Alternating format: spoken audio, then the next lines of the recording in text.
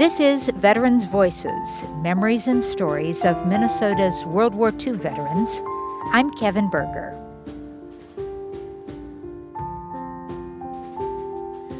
I guess World War II was an event that no American could really opt out of. They were either, people who were called into service themselves, their families, people that had the stars hanging in their windows. A lot of businesses got involved in the war effort. People went to work for them. And then just average citizens grew their victory gardens, or they had ration coupons that affected what they could purchase. Everybody believed everything had to go for the service. Everything had to go for the soldiers. So there were lots of changes for Americans, but there was something that happened toward the end of the war that really created a change that we still live with, and it really rewove the fabric of our society in ways that we're still benefiting from.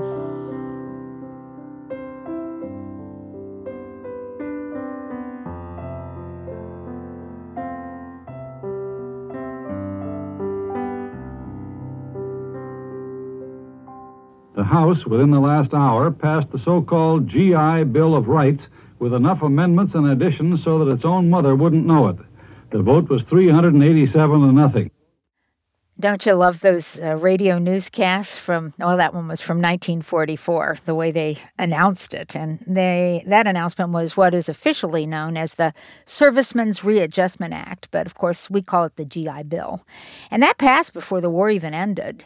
At the time, the Congress and FDR, they knew that one of the forces that was blamed for the Great Depression was all those servicemen who came back from World War I. The economy couldn't absorb them. So here came 16 million servicemen and women.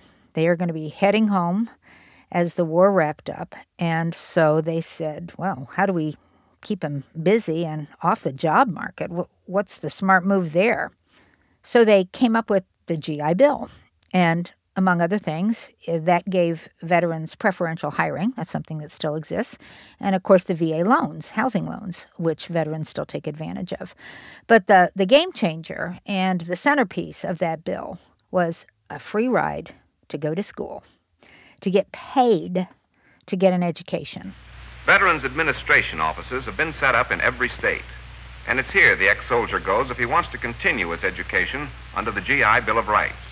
So there were military films at the time that they played for the returning servicemen and women to explain how the GI Bill was going to work for them. Now you're getting the idea. Any kind of education and in any part of the country. High school, trade school, college, university. Tuition is taken care of. Funds are provided for laboratory fees. Books, supplies, and equipment are included.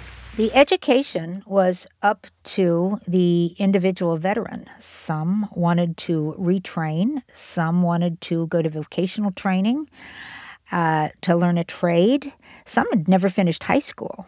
And then there was the opportunity to go to college. The idea of going to college was really not in their heads at the time they went marching off to war, or their parents, for that matter. That the dream at that time was to get a high school education. A veteran can go to school from 1 to 4 years. And if the ex-soldier has already completed college and wants to take a postgraduate course, such as law, there's nothing to stop him. Turns out a lot more people were interested in education than the authors of the GI Bill had ever imagined. 10 times more took advantage of it than they had anticipated when they put together that legislation. So there was a great hunger among Americans for more education. And there's one theory about this is a lot of the people who fought and won World War II had really maybe never been outside the state where they were born. We were not a well-traveled people at that time, but they'd gotten on ships and planes, and they'd seen the world in the from North Africa to the European theater, Pacific theater, and they came back different and maybe with a different view of the world. It shook up their idea of what was possible and what they might want. And education was the door to that. The administration at the University of Minnesota was really out front with this. The U wound up with 25,000 veterans through the World War II GI Bill, more than any other public research land-grant university. And the administrators, they set up veterans clubs on the Minneapolis and the St. Paul campuses to sort of orient them. They had offices to advise and counsel them. Now, these were not the typical college students from the past. These were grown men and women who had been around the world, who were tough, who were tempered, who had seen war. So it was a different kind of student, and they were in a hurry to get to work and get on with it. The U put up temporary buildings. They added night classes. The class sizes got bigger. Housing was really tight. They had doubled up dorms, and there were bunks on the lower level of the old Memorial Stadium. That's gone now, but they were stacking them in there. And then they had trailers and Quonset huts and metal barracks that they threw up in a hurry for the married students. There were a number of married students who already were starting their families. Those were the baby boomers, and they created a university village so that they could have their families together. The government was very good to the soldiers. I don't think they're that good to the soldiers today. Private First Class Sherman Guerin was one of the GIs who was able to take advantage of the GI Bill at the U. They gave me my entire college education. They paid for my books, they paid for the college, and they gave me $75 a month to live on while I was in college. He grew up in Duluth. His father was a Russian refugee, his parents, and they started a knitting mill there. It was a family business. And when Sherm was 19, he went off and fought in Europe. You're going to hear a little more about that coming up. But he came back and had the chance to do the GI Bill, and he was excited about it. The government was terrific. I had enough time for 4 years in college. I had been in business school, and I had credits so that when I went to the University of Minnesota, they told me that I had enough credits that if I spent 12 months more, 4 quarters, I could get a degree in business. So I got the degree in business and got my law degree, passed the bar, but my father had a business that I had worked in all my life, and I was getting married to my wife. And I figured to starve my dad said, you want to starve as a lawyer or come in business? So I went into business. He told me about finding a very nice room in a boarding house, short walk to the U, $7 a month, which was a good price for the time. He remembers walking through Kaufman Union and grabbing a cheese and tomato sandwich. But he was a busy guy. He was one of those students that wasn't the typical teenager. He had fought on the front lines in France. So he was in a hurry. He already, while he was a student, he was calling on accounts for the family business, that knitting mill in Duluth. And by the time he was done at the U, he had 100 accounts that he was working with. At the time, about 5% of all Americans had a college degree. Again, the dream prior to World War II was to get a high school education. But the people who did have college degrees, they were almost exclusively affluent families, children of privilege. People like Sherm Guerin did not necessarily have an expectation of college and would not have accessed that kind of education. And college really wouldn't have been in the cards either for another veteran I want to tell you about. Her name was Jean Goldoff Biermann. For me, it was a really valuable choice to have made. It changed my life. And Jeannie, as she was always known, was born to a working-class family in New York, and she would have loved to have continued her education after high school. But that just really was not a realistic expectation for a girl like Jeannie, no matter how bright she was. However, when the war started, She saw an opportunity and she seized it. She was very patriotic. She wanted to serve her country, but she also had it in her head that this could be an avenue for her to get more from this world. It gave me opportunities that I would not otherwise have had.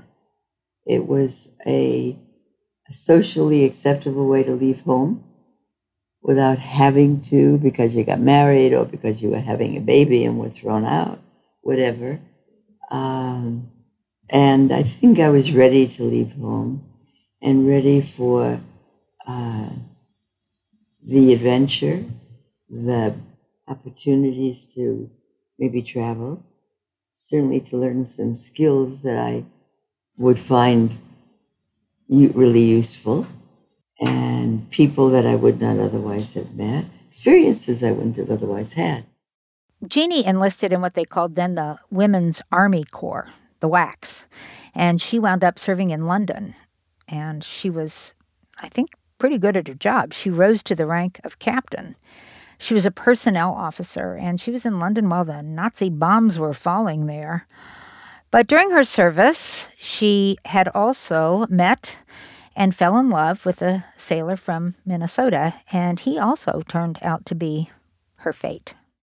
I came home and got married and moved from Brooklyn to Minnesota, where my husband lived, and was finishing his last year at law school when he came back from service.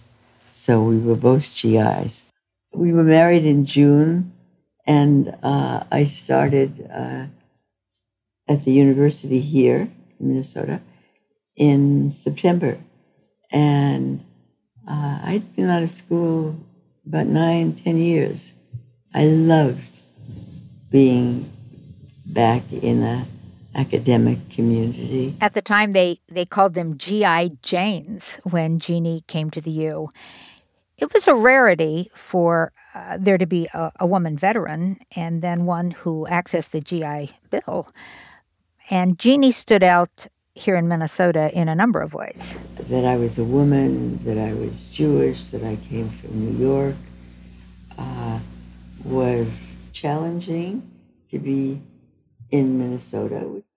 Well, because of the GI Bill, students like Jeannie were able to access education. Now, these were, many of them, the offspring of immigrants, working-class parents, but because they were able to get their vocational training and learn a trade, go to college, get their education, in some cases, get advanced degrees, this opened up the middle class to a lot of people who otherwise would have continued perhaps as their parents did.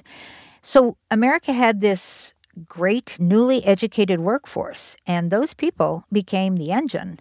We had this surging post-war economy. The U.S. was the envy of the world, and it was really driven by this group of former servicemen and women. It changed them, it changed our society, changed the kind of citizens they were, and for their children and grandchildren, it changed the expectation. Jeannie Behrman had 4 children, and she said that there was no doubt she was a different kind of a parent than she would have been if she wouldn't have had her education. She loved college so much that after she earned her bachelor's degree, she went on with her education and got an advanced degree and had a very satisfying career as a therapist. And all of that, I think, was enriching and good for me. And that it afforded the GI Bill was so important to me. I had, like it was something I had to do, was to go on to school. The GI Bill of Rights is not a reward or a handout or a gravy train, but rather an American way to make it easier for each man to take his place once again in the community and get some of those things for which he went to war: a job, a business, an education, a home. There's another clip from one of those films, and it was really part of the government's push to say this is not a handout, that these are our patriotic Americans who are back. And it was exactly to explain how a veteran like Sherman Garin, what experiences he had that earned him this extraordinary new benefit.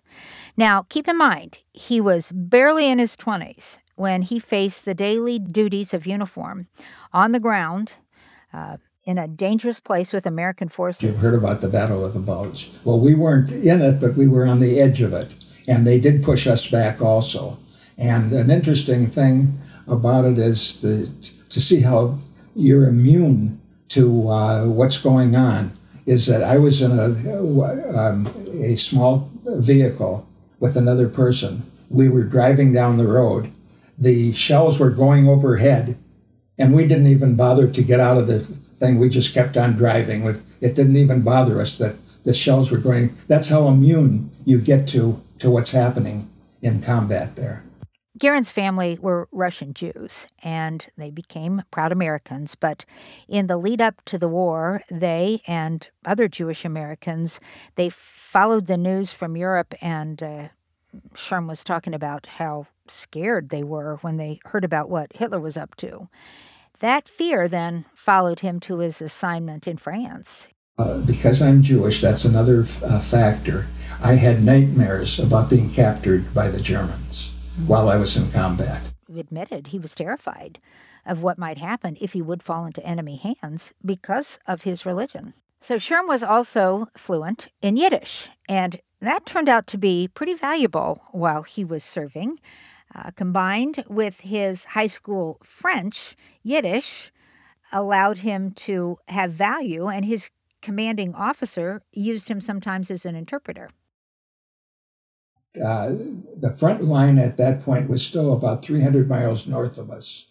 So to get to the front line, we went on a train. And I doubt whether you've ever heard of this, but the 40 and 8.